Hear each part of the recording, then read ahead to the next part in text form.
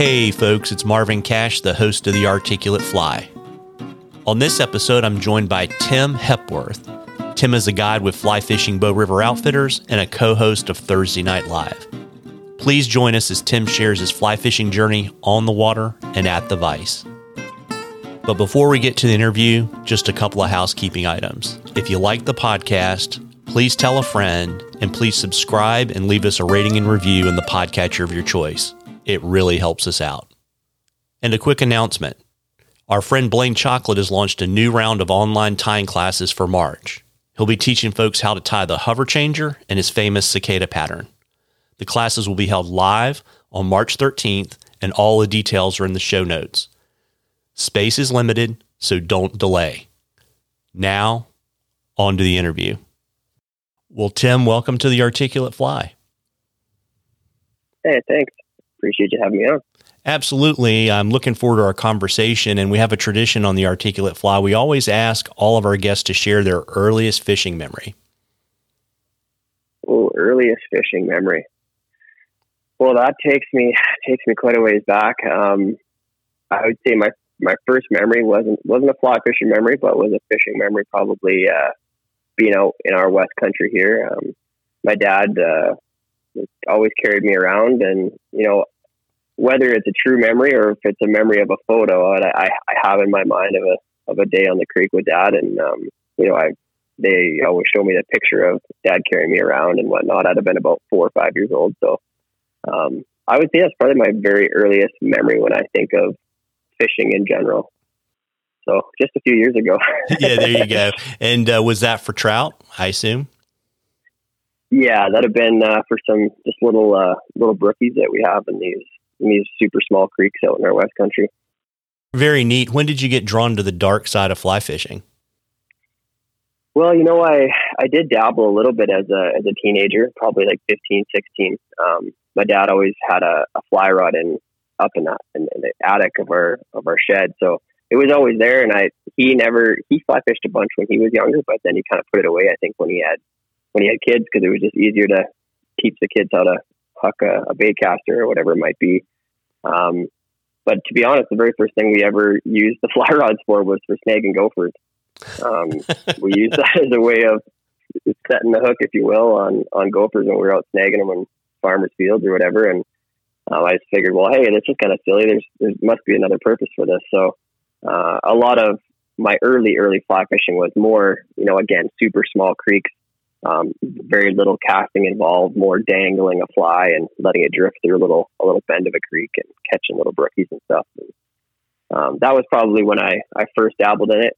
And then really it wasn't until my early 20s that I started to dive back into it, we'll say, and drink the Kool-Aid, if you will. And then it's been, we've been on the dark side for quite some time. Yes, it's all downhill from there, right? Yeah, pretty much. Yeah. And so as you've kind of progressed in your fly fishing journey from kind of being eaten up with it to, tying flies and becoming a guide, who are some of the folks that have mentored you along your journey?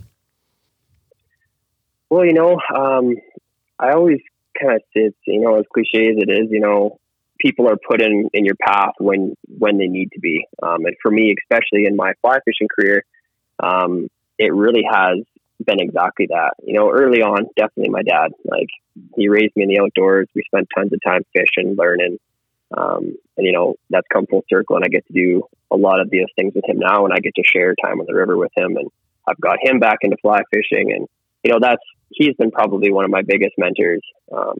Now, as I kind of transition into the guide world and what that looked like, and really I only did that because I had to pay for my obsession. So I knew I always wanted to guide. It was something that I had a bug for. I wanted to work with people. I love people.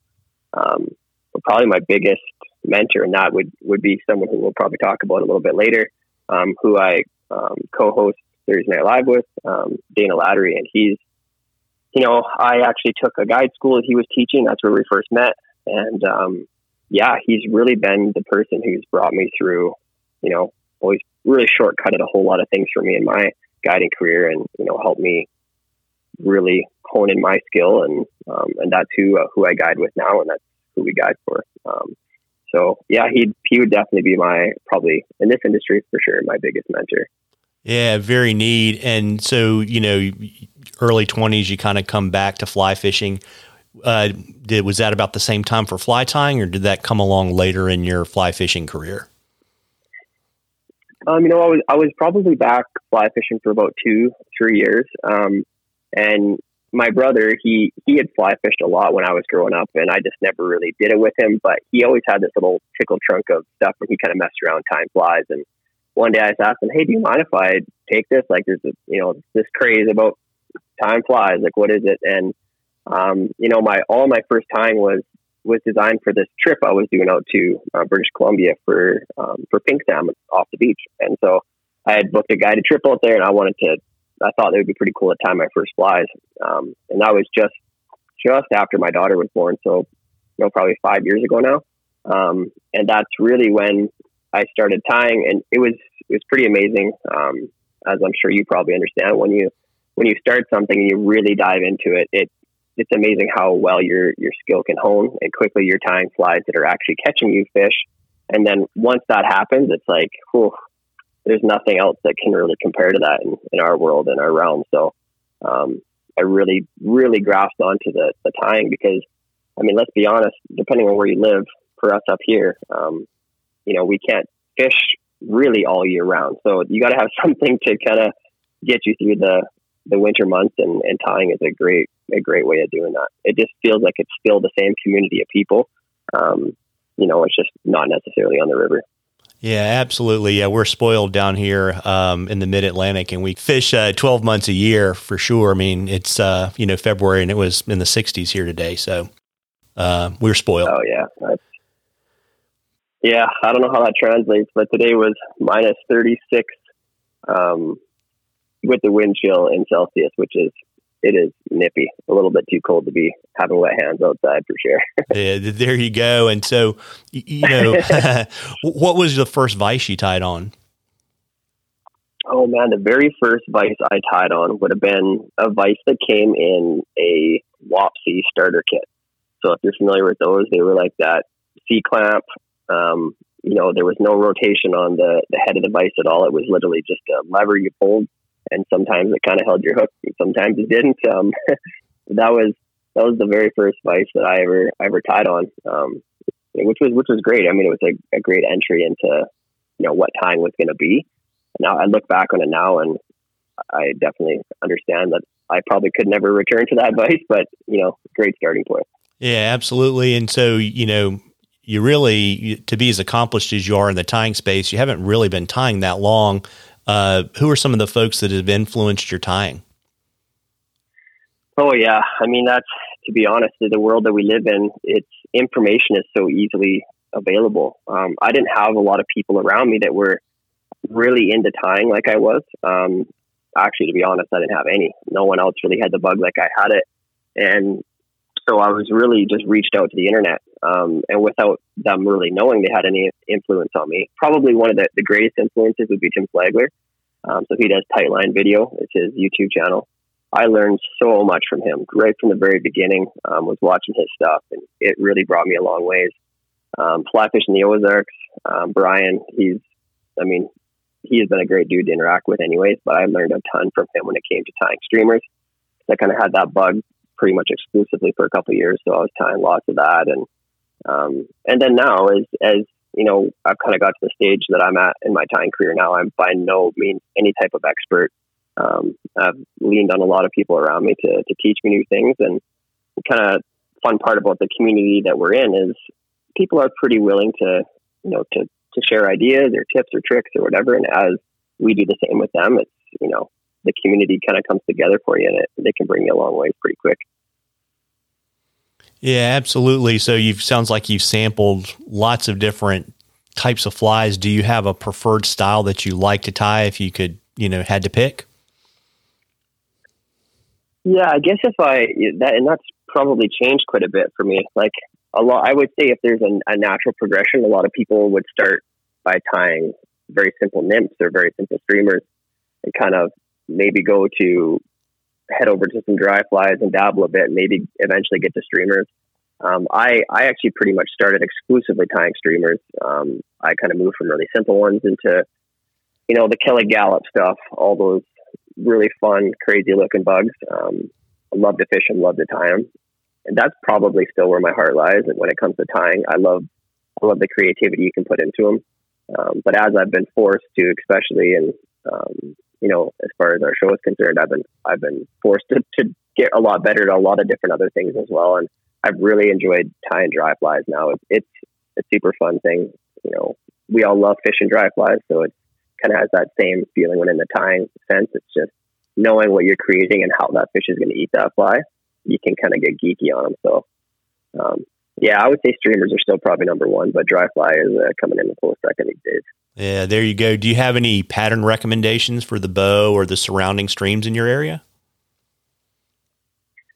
Yeah, well, I mean, the bow is quite a beast as far as the river's concerned. But in my opinion, you don't have to get super geeky on flies in the bow. I would say it has a lot more to do with the confidence that you fish your flies with, and more understanding where the fish are. But I would say probably, depending on the season, you got leeches. Leeches are always good. I wish I didn't have to say it, but the red wire worm here is absolutely deadly. Probably more fish are caught on the bow on a red worm than anything else, which some days, from the guiding perspective, can really save your day. Dry flies, we fish a lot of, if we're fishing actual dry flies, or trying to get on a hatch of some kind, we're normally fishing a caddis of some kind, or later in the season in September, we'll go to blue wings. Otherwise, what we would call dries would be our big foam stuff. So a good portion of our summer is tied up with using either a stonefly pattern or hoppers. And that's kind of where we love our big bug season. So a lot of our dry flies are fished that way. Sometimes in tandem, you might fish like a hopper with a caddis or something like that as well. But that's kind of where we focus our attention as far as bugs are concerned. And then our surrounding areas, our eastern slope of the Rockies here we're spoiled. We know that it's an amazing fishery, which we're working hard to protect right now. And, it's a lot of cutthroat trout fishing, bull trout fishing. So you might be chucking big bugs or like big streamers for the bull trout. But the cutthroat is, I'm not going to say they're not a difficult fish to catch, because there's times where they make us all look pretty bad, but they don't have as long or as many months a year to really eat, because the rivers freeze over quickly in the winter, and they don't thaw until quite late. So they're an active fish. So we, fishing them with emerger patterns, fishing them with hopper patterns, stoneflies. They have a lot of stoneflies out in the mountains. So they see them a lot. We don't really have to, it's not like on the bow where we have kind of just a couple of, maybe 3 weeks of a heavy stonefly hatch. You'll see stoneflies all year out in the mountains. So we fish a lot of golden stone patterns and kind of a variety of everything. I wouldn't say it's a lot different from other river systems throughout the world. It's just, just kind of learning to adapt with the fish as they feed differently or change. Also, a green drake is a big one that we fish out in the mountains, because we do have some amazing green drake hatches that happen. So that's a real fun bug to fish too. Very neat. And I know you currently you tie on a Norvise, and we already established you probably started tying on about a $40 or $50 clamp vise on your table. Tell us about your migration to Norvise and kind of what attracted you to the Norvise platform.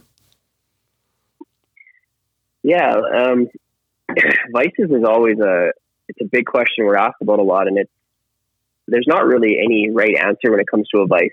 What I would say is you need a couple things. In my opinion, having a rotary function, that doesn't mean a true rotary inline vice like the Norvise, but having the ability to rotate your fly is absolutely essential, as well as you need a vice that has good jaws. If your hook moves in your jaws, chuck it. It's just not worth it. Save your money, buy a vice that can hold your hook. I really, like I said, started with that very basic vice. I've tied on a very wide range of not only name brands, but price points, and everything from the Peak vices, Stone Foe. There's a lot of great vices out there. I love my Regal. Still own a really nice Regal I use a lot. But the progression to Norvise, it's kind of one of those scary things. And because if you start tying on one, you're going to find it really difficult to ever go back to anything else. And why I say that, and it's not, a lot of people think, well, I'm not a commercial tire, so I don't need a Norvise.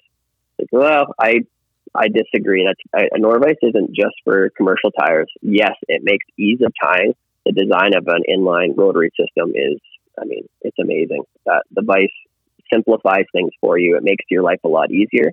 The bobbin that it uses is also just, I will never be able to tie without an automatic bobbin anymore. Like, I'll always use one just because your style of tying changes as you adapt to these new products.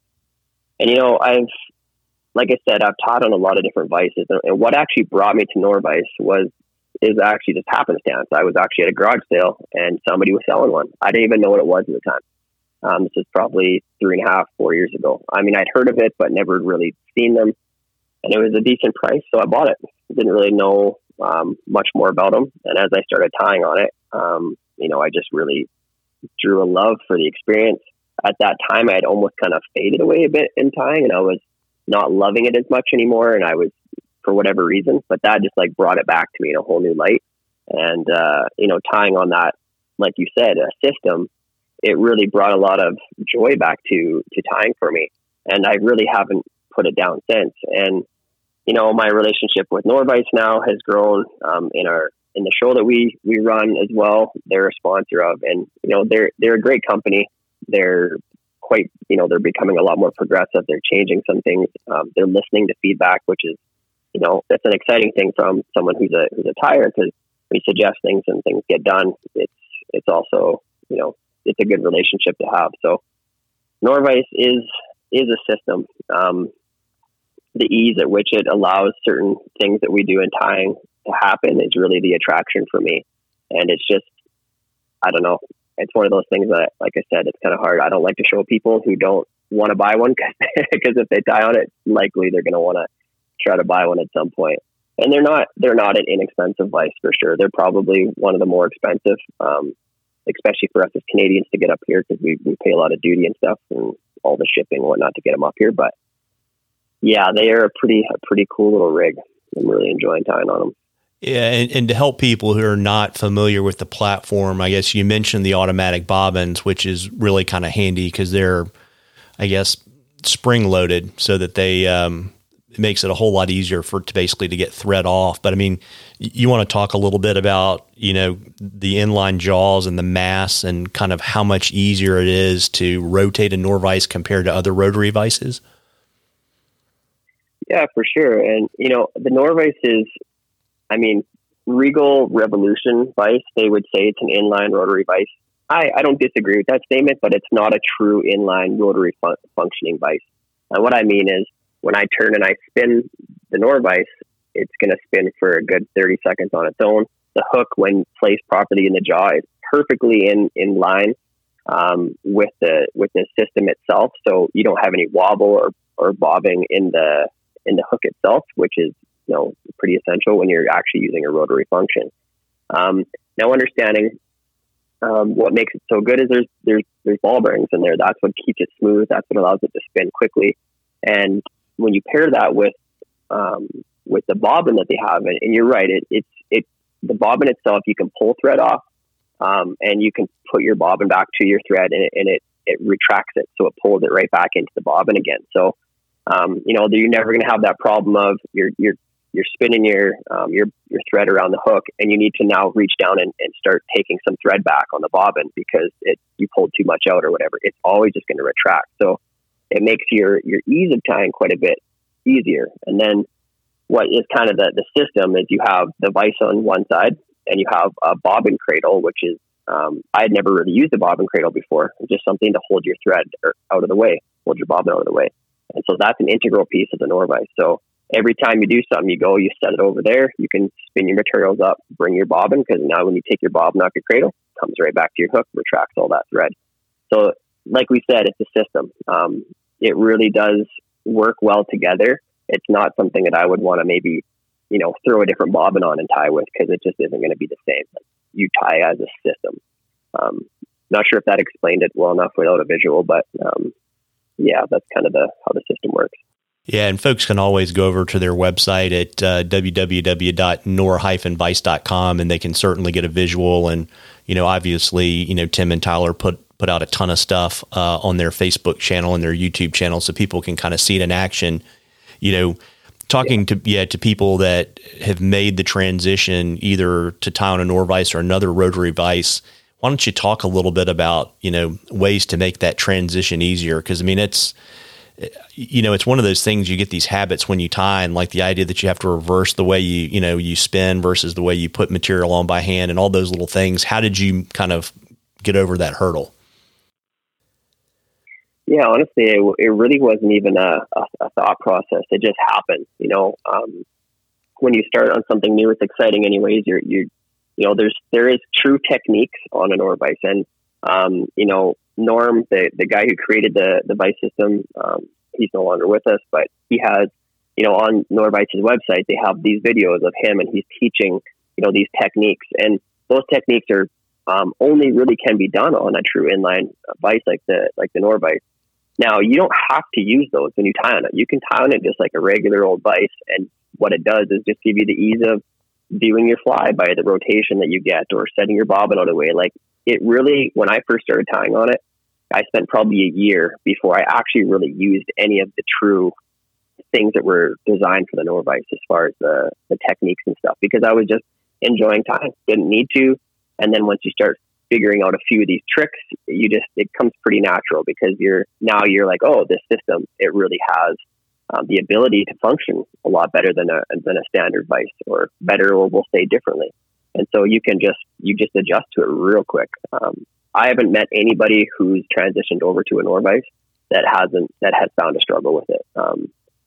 The biggest struggles are like, how do I put the thread on the bobbin? Because it's a different style bobbin. There's things like that take a little bit to get used to. But once that little bit of hurdles crossed, most people, I don't know anyone who's ever tied on one that's gone back to another vice full time. They might use multiple vices, but I don't think anyone would ever drop it off of their list of vice to use. Yeah, got it. That's a really helpful overview for folks. And I think we touched on this at kind of maybe at the beginning, or might have been even before we started recording. Actually, you mentioned it. You co-host Thursday Night Fly Tying with your buddy Dana, and I was curious, how that all came about. Yeah, so Thursday Night Live Fly Tying. I guess I'll give you a little overview of what it is, kind of what we're about, why we're doing it. We're in our third season currently, and how it started was for a couple of main reasons. First off, we really wanted to bring our local community together in the off season. That was really as simple as the goal was initially. We met every week at a brewery in Calgary, and we'd have somewhere between 15 and 30 tires that would show up. We would prepare all these kits of the two flies we were tying each evening, or one if it was maybe a bigger streamer or something. And everybody just came together. We drank some beer, we tied flies. We always streamed it live to Facebook for those who couldn't be there at the time. We always had lofty goals of reaching the world, really is what we want. We feel we have a pretty unique perspective on not just tying, but, what our personal experiences are as a guiding outfit, as, we want people to get to know us. And, it really has evolved. So, I mean, initially, like I said, we were just in the brewery, and even up until about halfway through season 2, that was still what we were doing. Now, obviously, COVID has thrown all of us lots of change in the last couple of years. And so what that did for us initially is, because of the restrictions we had up here, we just could no longer meet in the brewery, which was a hard one to take for us, because that was our main goal, was to bring people together once a week, of all ages, kids, women, men, everyone together, just to tell stories about fishing, tie a few flies, drink a beer, and just enjoy that camaraderie. And then when that was basically taken from us, we had to pivot. And what we've pivoted into has become something really, really cool. So what that means is Dana and I are now shooting out of the studio. So we're no longer going to the brewery, which has been tough, but we honestly haven't had the ability to even go back if we wanted to yet, just because of the way the restrictions still are. But, what we do is we shoot live from from the studio every Thursday night. We go live at 7 on Facebook, and it also streams live to YouTube. And really what it's kind of turned into is much more of a TV show.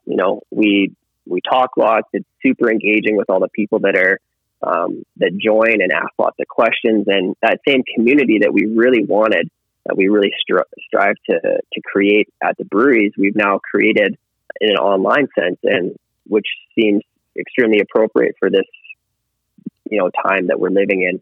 And it's really attracted a lot of people to us. And so this year, unlike the previous 2 seasons, we actually put together, which was more work than I can even explain, what we put together these seasons. So we have 20 episodes this season, 2 flies per episode. What we did is we tied each of those patterns once, put them in the kit, and then we gave enough material to tie each of those flies 2 more times. The idea is that you do that along with us live on Thursday. And then we packaged them up and we sold them at for a price this year, and we were able to sell them basically all around North America.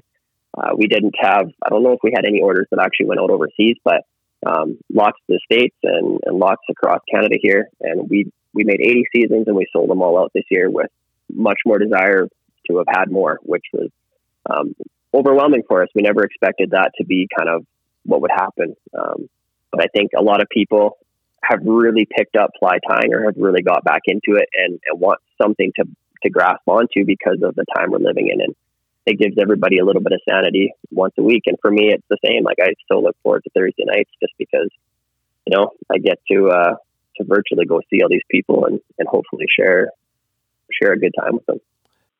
Hopefully that gives you a little overview. Yeah. And it's really neat too, because I think one of the things I noticed, and it's probably a function of you guys being in a studio, is you were able to really kind of crank up the production quality. Not that it wasn't good before, but it was just, it's very different doing it kind of remotely versus doing it in a studio. And you can certainly see that in the finished product now. Oh yeah. Like, and there's no 2 ways about it. That's exactly what's happened.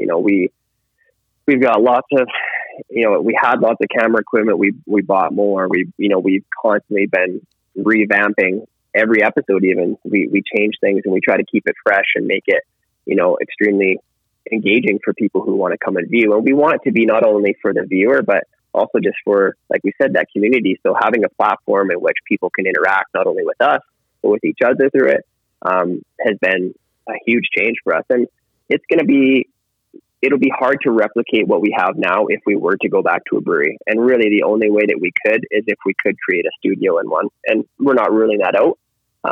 But you're right. The production value has really changed a lot and for the better. So we're excited with how it's turned out so far. And we're really excited to continue growing. We got lofty goals for next year and are just, we're happy to be able to serve our community, not only locally, but, basically worldwide, and have been, it's all the secondary things that we're seeing come out of it. A lot of people booked trips last summer because of Thursday Night Live, and they came and spent time on our boats with us. And it was such a great experience to be able to share, all these mutual things with other people. And not only that, seeing communities of people that watch out of your area or other areas that, those people have now met and are fishing together because of the show. And that kind of stuff is obviously super rewarding for us, because when we come back to what our true why was for starting, it's really, that's the most fulfilling thing we can see coming out of it. So, mm-hmm. Yeah, it's neat too, and I know I've had this experience with the podcasting stuff, and you've probably had it too, where you're, either kind of around where you live or you go to a show and people see you or they hear your voice and they're like, dude, you're the guys. And it's really, right. Yeah. And it's really neat to, find that community of people and kind of support that. And, to your point, particularly for people that kind of live in truly, 4-season places, you've got to find that way to stay connected to the sport that you love so much. Yeah, you really do. Because if you don't, it's just stuff that, starts to fade away, and we don't want that. We have a mission, and our mission is quite simple, and that's to love people. And that sounds, maybe people think that sounds fruity or whatever, but when it comes down to it, people want to be loved, and we're not afraid to say that we love people. We want to give them as much as we can within reason that we're available to give. And, we're a pretty vulnerable group, I think. We try to say that a lot. like I told you earlier, I'm not the best hirer out there. I can put my hand up first and say that I got a long ways to go in that journey, and we all have growth to do in a lot of areas. But I think if you create a vulnerable community for people to interact in, then they don't feel so intimidated when they come in, and they're a lot more willing to try to grow with you and to listen to what you have to say, because you're not going to critique them. You're not going to be hard on them, that kind of thing. So.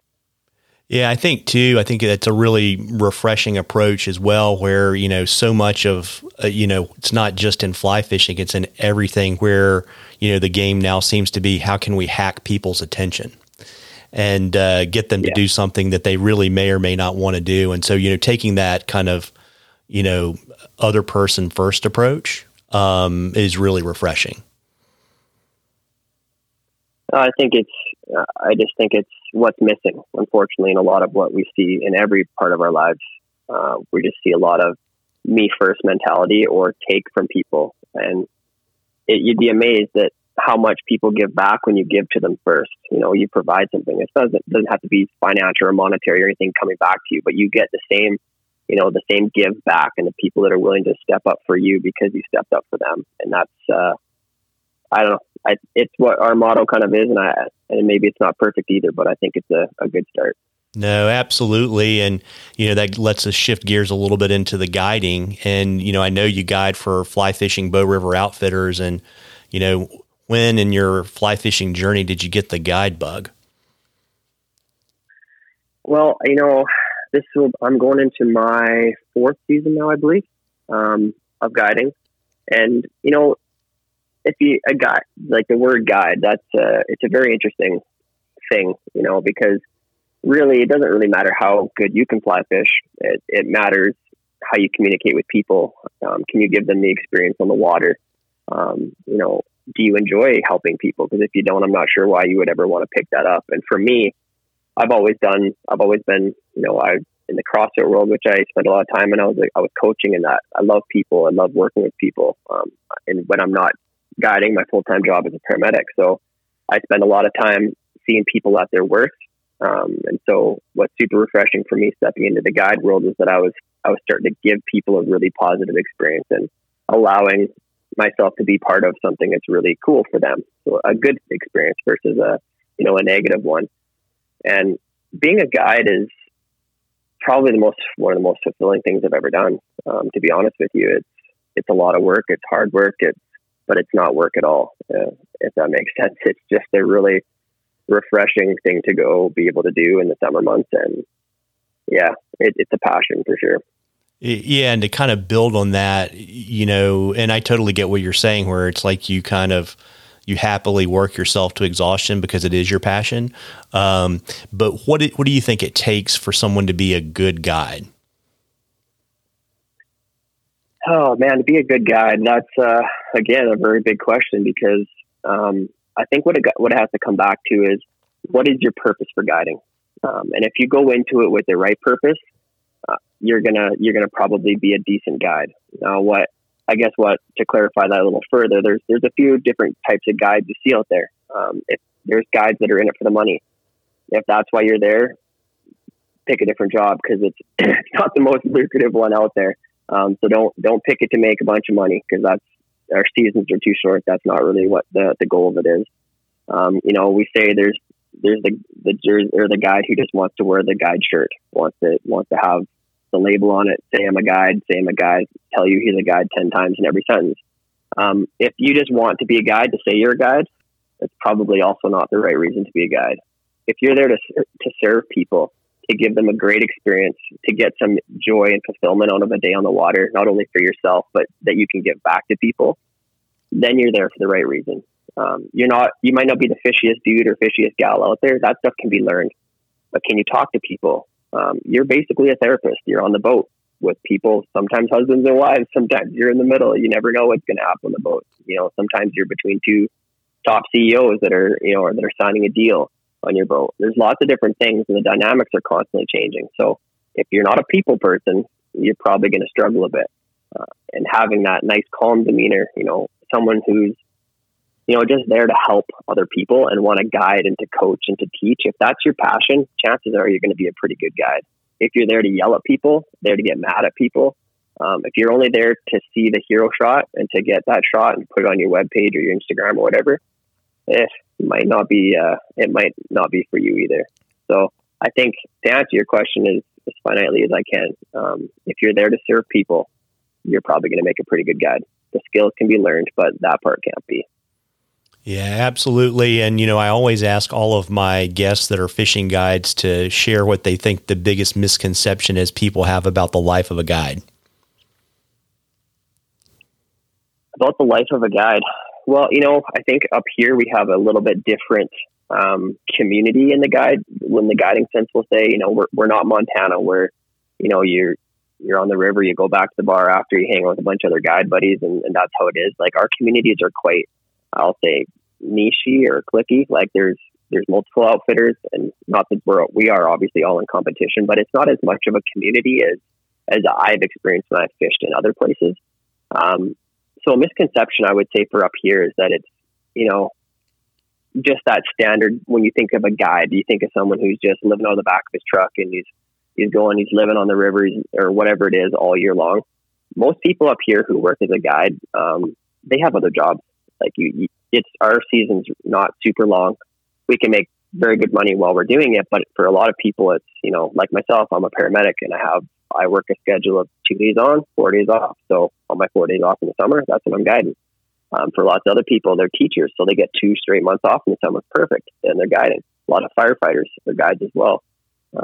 You don't see a lot of, let's say, construction workers who also guide because both of those things are busy at the same time. But most people are going to have a second job in this industry. And I think a lot of people think that if you're a fishing guide, you just hop around the world, jumping from Patagonia to wherever, back to Belize and then up here, and then your full year is full of guiding. And maybe there are some people who do that, but I pretty much could promise you they're not family people, because that just wouldn't be a sustainable thing to do with your family. But for us up here, most of us are all, doing something else, and our passion is our guiding, and that's why we do it. Yeah, got it. And, can you tell us a little bit about the history of FFBRO? Yeah, for sure. So most of the guides who have come out of, or who guide for FFBR, kind of have been guiding in other places first. A few of us guided to the same outfitter, and we decided that we wanted to step out on our own. Now Dana, he's been guiding for, I believe, roughly 10 years in the bow now. He's always had Fly Fishing Bow River Outfitters. He always had that company, but he was mostly guiding for other outfits in the area, and he would take some trips for himself through the business. And then when we stepped out, it was an easy transition. He already had the business set up. A few of us stepped out with him, and we started guiding with him, which was a pretty big leap of faith, especially for some of us who were pretty early in our career and didn't have a lot of clientele already. But we kind of all the things that I explained when it came to Thursday Night Live and why we do that, it really translates exactly why we do what we do in the guiding sense. So we preach about loving people. We do our best to actually follow through on what we say. And I think that experience has drawn a lot of clients to us. And, we've been super blessed. We've been extremely busy for even last summer, considering, all of our clientele, for the most part, 80% probably are American. When our border shut down, we really had to lean on our local clients, and you wouldn't believe it, man. It was just like, it took care of us so amazingly, and we stayed busy all summer, and, we're praying that that's what happens again this year. So now that brings us to where we are now. And, Fly Fishing Bow River Outfitters is yes, it's a company, but we're trying to diversify a lot. We have Thursday Night Live is basically an offshoot of it. We do a lot of other things in the community. We actually have done some pretty big film projects together. We had a film in IF4 last year. So we're trying to just kind of be a diverse group and constantly grow, and as a business, it's all kind of comes full circle, and hopefully that draws people to us when it comes to booking trips and hanging out on the water with us. Yeah, very neat. And, I guess that lets us to actually start to really talk about the fishing. And, I would imagine, I've been lucky to fish in, Montana and Wyoming and Colorado, but obviously you guys are up farther north. And so I'd imagine your season's a little bit shorter and looks a little bit different. Can you kind of walk us through kind of what your guide season looks like on the Bow? Yeah, absolutely. If you've fished in Montana, we're probably as close to any place as possible would be similar to Montana, although they seem to be able to lengthen out their shoulder seasons a little bit more than we can. Pretty much the very first trips we would take in a year, and understanding normally they're at a little bit of a reduced rate because they're shoulder season, and the days are a little shorter, but normally we'd start in about April. So beginning of April, the fishing can be really good on the Bow. It's kind of pre-runoff. A lot of our rainbows have actually taken off and they're spawning. So it's a lot of, you do catch rainbows, but a lot of browns as well. And then that kind of transitions us into May.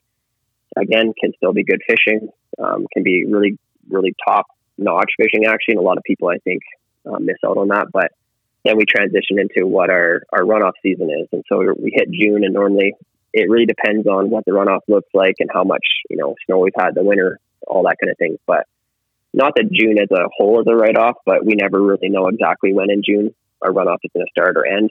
So really we get pumping good by like the beginning of July again. And then July, August, September are going to be our core months for the guide season. We will guide up to the end of October, but again, October would definitely be our shoulder month, kind of like April and May. And October is our days get shorter, obviously, so we don't have as much daylight. So a lot of our floats kind of change as well. We kind of got to take shorter floats just because we don't even have enough hours in the day to be on of daylight to be on certain sections and such. So, but that's pretty much our guiding season. The Bow does stay open to fishing year round, and there is water in the city section that's open year round. Like open, I mean, doesn't have ice on it. So there are some diehards who go out and fish, but we wouldn't take a guided trip that time of year just because we don't feel it'd be a fair thing to give to a client, just because the fishing is super unpredictable in the winter. So. Yeah, absolutely. And so, to just kind of help folks that are not familiar with the Bow River, can you kind of walk us through the entire length and kind of tell us a little bit about the sections and maybe, how the character of the river changes as you kind of move downstream? Yeah, for sure. So, if we'll take it right up to kind of the head where we would ever start floating, a lot of people are quite familiar with Banff and Canmore area. There are some floats that can be done up in that kind of top section. And probably the safest one though, and the only one we would really do is we get into a place called Exshaw and we float down to CB Dam. Now that section, it's very freestone. The water is a lot different up there. It's not a lot of, there's not a lot of big fish or a lot of smaller brown trout. There's the occasional lake trout gets caught out of that portion of the river, and as well as bull trout are in there, but it's not a high, let's say a super high numbers for large fish there. And we try to push people away from that unless they want to go for a scenic float. If you just want to go for a scenic float, that's a gorgeous place to be. You're right in the mountains. But if you really want to get into the fishing and what's really good, we're gonna encourage you to go farther south. Now there are some floats that can happen below, like the big dam that we have in the river is called Ghost Dam. So below Ghost Dam, there's some floats that can be done kind of down towards the edge of the city. But now for us, we don't really fish much through that section. That's not where a lot of floats don't really happen in that section. Once you hit the city, we have multiple sections that start. So you can kind of fish the top end of the city all the way down to, so probably our most popular put in would be called Glenmore in the city. And just in the last year, they've opened up 2 more boat launches above that. So now we have the availability to float down through the city section, like right through downtown Calgary, which is a really, really cool experience because you could literally be fishing. We could pull over at the cafe, go have some lunch and come back on the boat if that's what you wanted, or you could order pizza to the boat, like whatever, because you're right in town. The fishing up there can be really good. There's some really big fish up there, big browns. Still feels a little freestone though. Like it's the water is a little different color. Doesn't fish quite the same. Now, once you get down to Glenmore, we're just below where the water sewage treatment comes back into the water. So that's probably why our population of fish is so healthy below that, is because, the alkali comes into the water, helps the weeds grow, the bugs grow, and the fish get bigger, eating bigger bugs, to kind of simplify it. So That's where we really start doing the majority of our floats. So we have Glenmore down to Fish Creek is a stop off in town. And then from Fish Creek, you can go down to Policeman's Flats. And now those can be broken up, or you could go all the way from Glenmore to Glenmore to Police in a day. And that's what we would consider our city sections. So once we get out of the city, Policeman's Flats is where we start. So we can go all the way down to a place called McKinnon. To McKinnon is our next stop, and we can go all the way down to a place called Carsland. Now, in between Policeman's Flats and Carsland, there's a couple stop-offs. We have McKinnon, and then we also have a place called Jensen's, and then we could go all the way down to the bottom. The farther you kind of get down, as you can imagine with a lot of rivers, it becomes a little bit different. The water flow is a little different. The bottom section for us braids a ton, and it gets a little bit slower moving water. Up in the city, it's still quite freestony, lots of grade changes, lots of gravel bars. And as you kind of get out of the city, it's more classic trout water. It does braid a bit, but it's a lot of fish in big grassy banks. And, there are gravel bars, but not to the extent that it is a little bit lower once it kind of braids out a bit. And everybody kind of has their favorite section, and certain years they do certain things to the river where, like they shut down one of our launches in September this year. So we all had to change kind of what our sections look like because we couldn't use that one. But yeah, it changes. Some people say they catch a lot more rainbows down at the bottom, and I would tend to agree. The farther you get down, I've caught more rainbows than I do browns. And up in the city, you definitely see some amazing browns and rainbows mixed in as well. So it is quite a vast fishery. Sorry, that's a really long-winded description, but there's a lot of opportunities for a variety of different floats, which is what's super unique, I think, about the Bow. Is we just have a lot, from being in a city of over 1 million people where you could catch a trophy brown trout, all the way to getting out of the city and seeing the beautiful scenery as well as get into some fish. So pretty cool river system. Yeah, that's a really helpful description. And I know that you also guide on the surrounding mountain streams. And is that something that you kind of do, say, for example, during runoff, so that you can kind of guide in June, or kind of how does that fit into your guide season? Yeah, so most of the mountain streams actually don't open till about June 16th. So it kind of can time quite well, but a lot of times if we've got runoff on the Bow, the water is also quite high out in the mountains because that's where it's all coming from. So there's times where there's overlap where you just can't guide for a period of a little bit. And just because we're in runoff doesn't mean you can't fish it. There's some really good fishing when the water's high and dirty, but there's times when it's unfishable when you got logs floating down and it's, over the banks, and that's just not a fishable time and not safe. But the mountain streams, like I said, open June 16th, and that's when we really start to spend more time out there, especially once the water starts to settle down.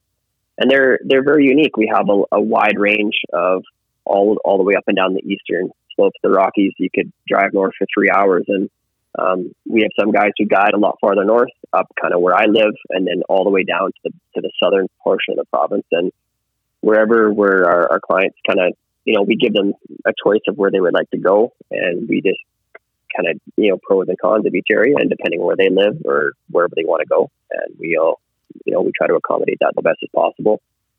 The mountains are really fun because, we do overnight trips on the Bow. And they're super fun. We'll do a 2-dayer and we'll camp in the middle. But we also really like to do that on the mountains. It's a great way for us to get out and enjoy that kind of experience too. And so doing a couple of days, or sometimes we have people come up for a full week and we just camp out in the mountains with them for a week. And because we have so many different, rivers, creeks, all this, that we can just show them new spots almost every day, which makes it pretty fun too. And to be honest, the Bow is a beast. And there's times when, as a guide, you want nothing more than to be able to get off the Bow. It's been kicking your butt for 3-4 days straight. You're just happy to see a mountain day on the schedule because you're ready to get out of your boat and go to the mountains for some serenity. Yeah, absolutely. And I also know you guys also guide for pike. How does that fit into your guide season? So pike is early. Pike is going to be basically right at ice off on our lakes, and that you can definitely do that right into June once our runoff is not doing so good. But you really want to catch those pike post spawn. They're spawning right when the ice is coming off, And then you're hoping to catch those big females. Normally they're larger than the males, and you're trying to catch them up in the shallows. Now, once the summer heat comes on, in our lakes, they go to much deeper water, and it's a lot more difficult to catch them. And I mean, we really don't like fishing for them in super deep water. It's tough.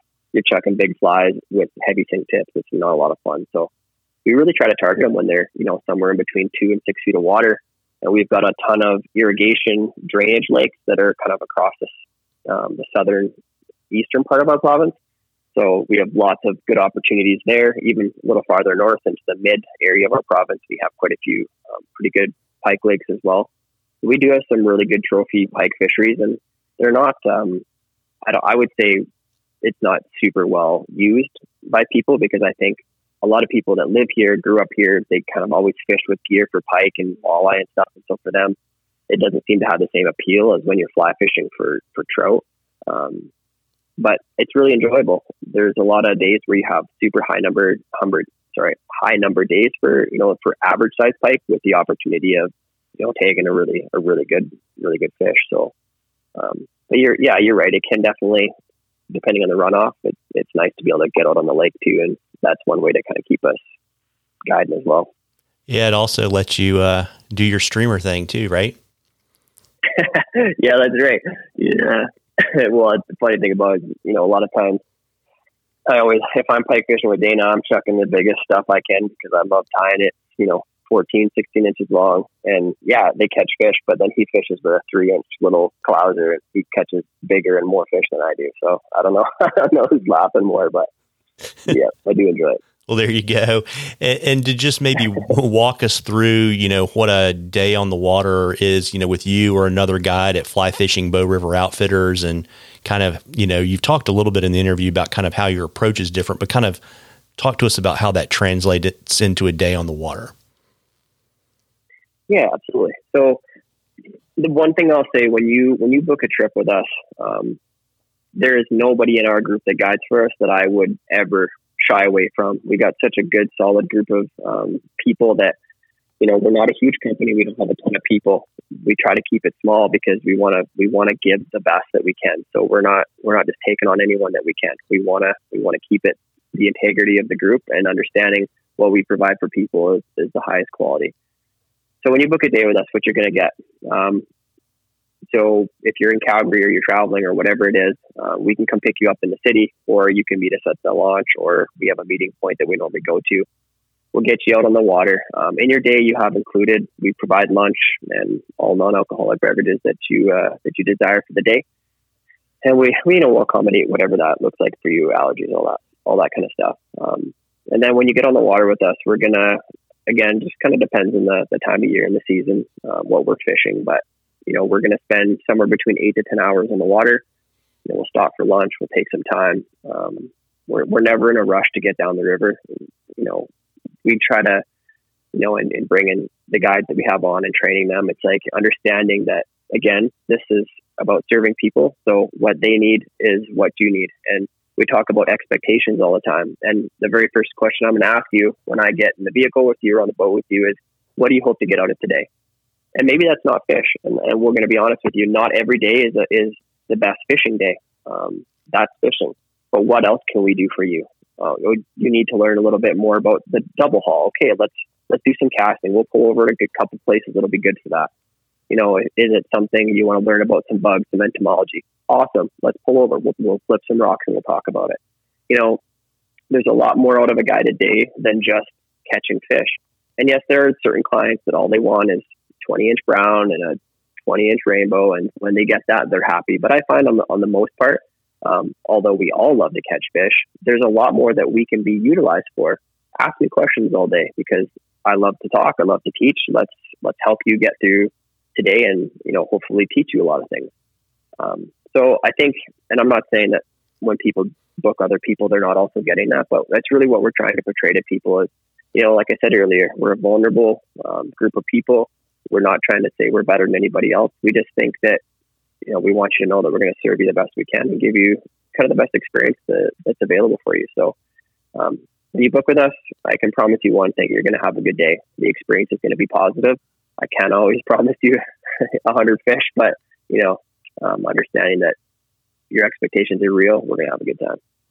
Yeah, it's amazing to me, how reluctant people are to tell their guide what they really want to accomplish or get out of a day on the water.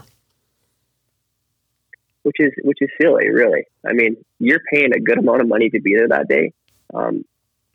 Just be honest with us, because if it's something we can truly help you with, we want to. Like that's obviously a given. I mean, I can say from my experience, I know when I booked my very first ever guided trip, I was sweating bullets. I was like, oh man, this guy's going to be critiquing me and I'm never going to do anything right. I'm super nervous. Like I almost backed out of the trip because I was so nervous about it. And so I understand that side of things, but just trying to explain to people, I'm not going to yell at you. I promise you that. None of our guys are going to yell at you. That's not what we're about. If you want that, maybe head south to somewhere warm, because that seems to be a mentality down there.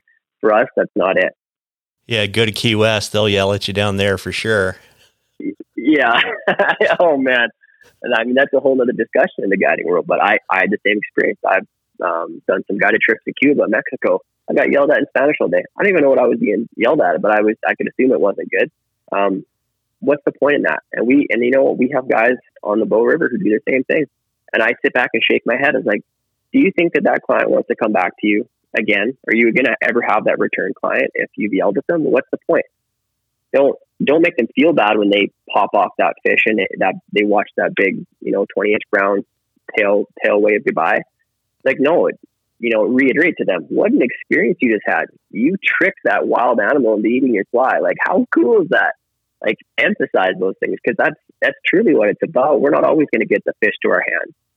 That's just unrealistic all the time. But there's so much more that we could engage people and get them excited about. So yeah, I mean, it's just silly, but yeah, that's a whole other conversation, I guess. Yeah, we'll save that for the next time you come back. Maybe you can come back with Dana and we can talk about that for an hour. But that whole sounds good. Yeah, that whole philosophy. I mean, is it something? Because I also know that you guys offer a spring and a fall guide school. Is that something that you're kind of naturally wired that way, or slightly naturally wired that way, or is it something that you really kind of picked up when you met Dana in the guide school?